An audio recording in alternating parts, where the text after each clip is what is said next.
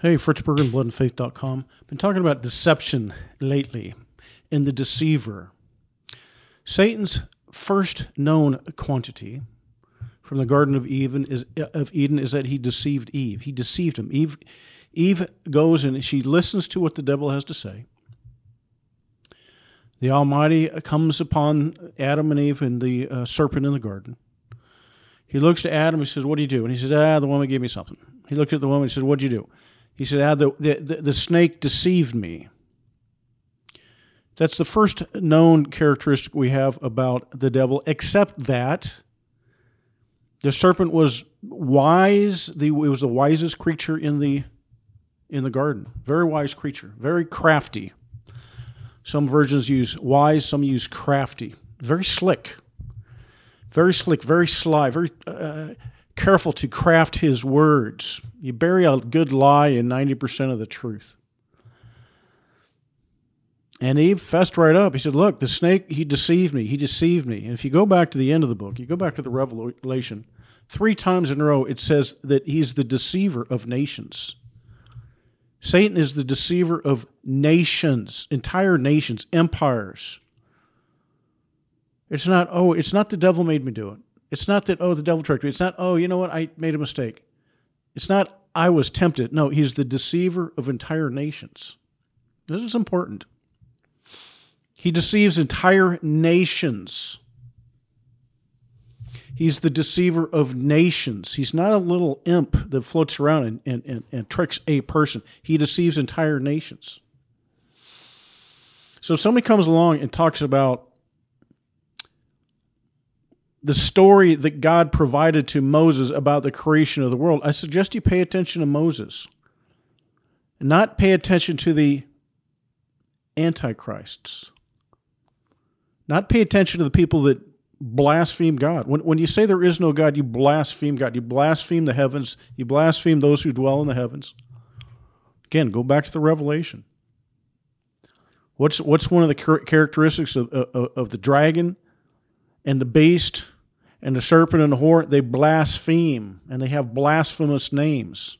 To blaspheme is to slander and say things that are wrong. So if I said Tommy was a mass murderer and Tommy was not a mass murderer, that's blasphemy against Tommy. That's a slander. If you say heaven doesn't exist and God doesn't exist, that's blasphemy against those that live in heaven. It's blasphemy against God. And that's a main characteristic of the beast, the dragon, and the great whore, Babylon. And so if somebody comes up to you and says, "Hey, you know what, the earth was created on day 1. The sun and moon and the stars weren't created until day 4. And you say, "No, that can't be true," then ask yourself why it can't be true. And the answer is going to be because I've been taught something else my entire life. That's the answer. The answer is I've been taught a completely different story for 21 years or 41 years or 91 years, however old you are. Pay attention to the fact that Satan is the deceiver of nations. We don't live in a neutral world. We don't live in a world where you have some people going to the right and some people going to the left. You have some good people, you got some bad people. But basically, we live in a world where that we understand the right-left boundaries and up and down, and there's we're kind of free agents in a neutral world. And that's not the case. That is not true. Satan is the deceiver of nations. It's like the world is in a gigantic cult because Satan is a deceiver of nations, of entire nations, civilizations. A beast is a civilization.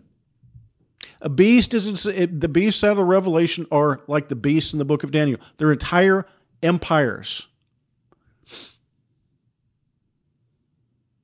And Satan deceives even these empires, entire empires. And people live, they're born, they live, they die for generation after generation after generation. And that empire and the nation is deceived. They're in darkness, they're in a cult, and they don't know it. They don't even know it. To be deceived is not just to be wrong, it's to be convinced that you're right while being wrong. And you can't convince somebody of this. You can't convince a cult member of this. I'm reaching out to the Christians and the would-be Christians. I'm reaching out to Christians and saying, "Hey, listen, I got it. I know what the cult says. The cult says you're a byproduct of time and chance, that you just emerge spontaneously.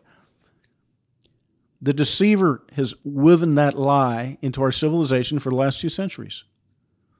That's what the deceiver does. Let's not be surprised.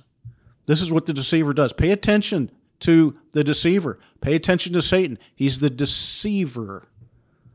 So the devil made me do it. He made me do this horrendous crime. That murder out of Idaho, killed those school kids out of Idaho, college kids out of Idaho. Oh, that's the devil does it. Hey, the devil does a lot more than that, man. The devil takes entire nations and deceives the nations and the empires.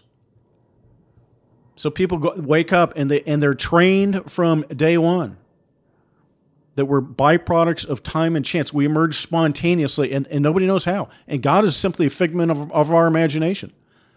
God simply was invented by mankind in order to explain what we can't explain. That's not only used as deception, but that's an example of blasphemy. That's blasphemy right there. That's blasphemy right there. Oh, mankind created God. Mankind created these ideas of heaven. That's blasphemy. And it's not as magical or mystical or theological as we think it is. It's slander,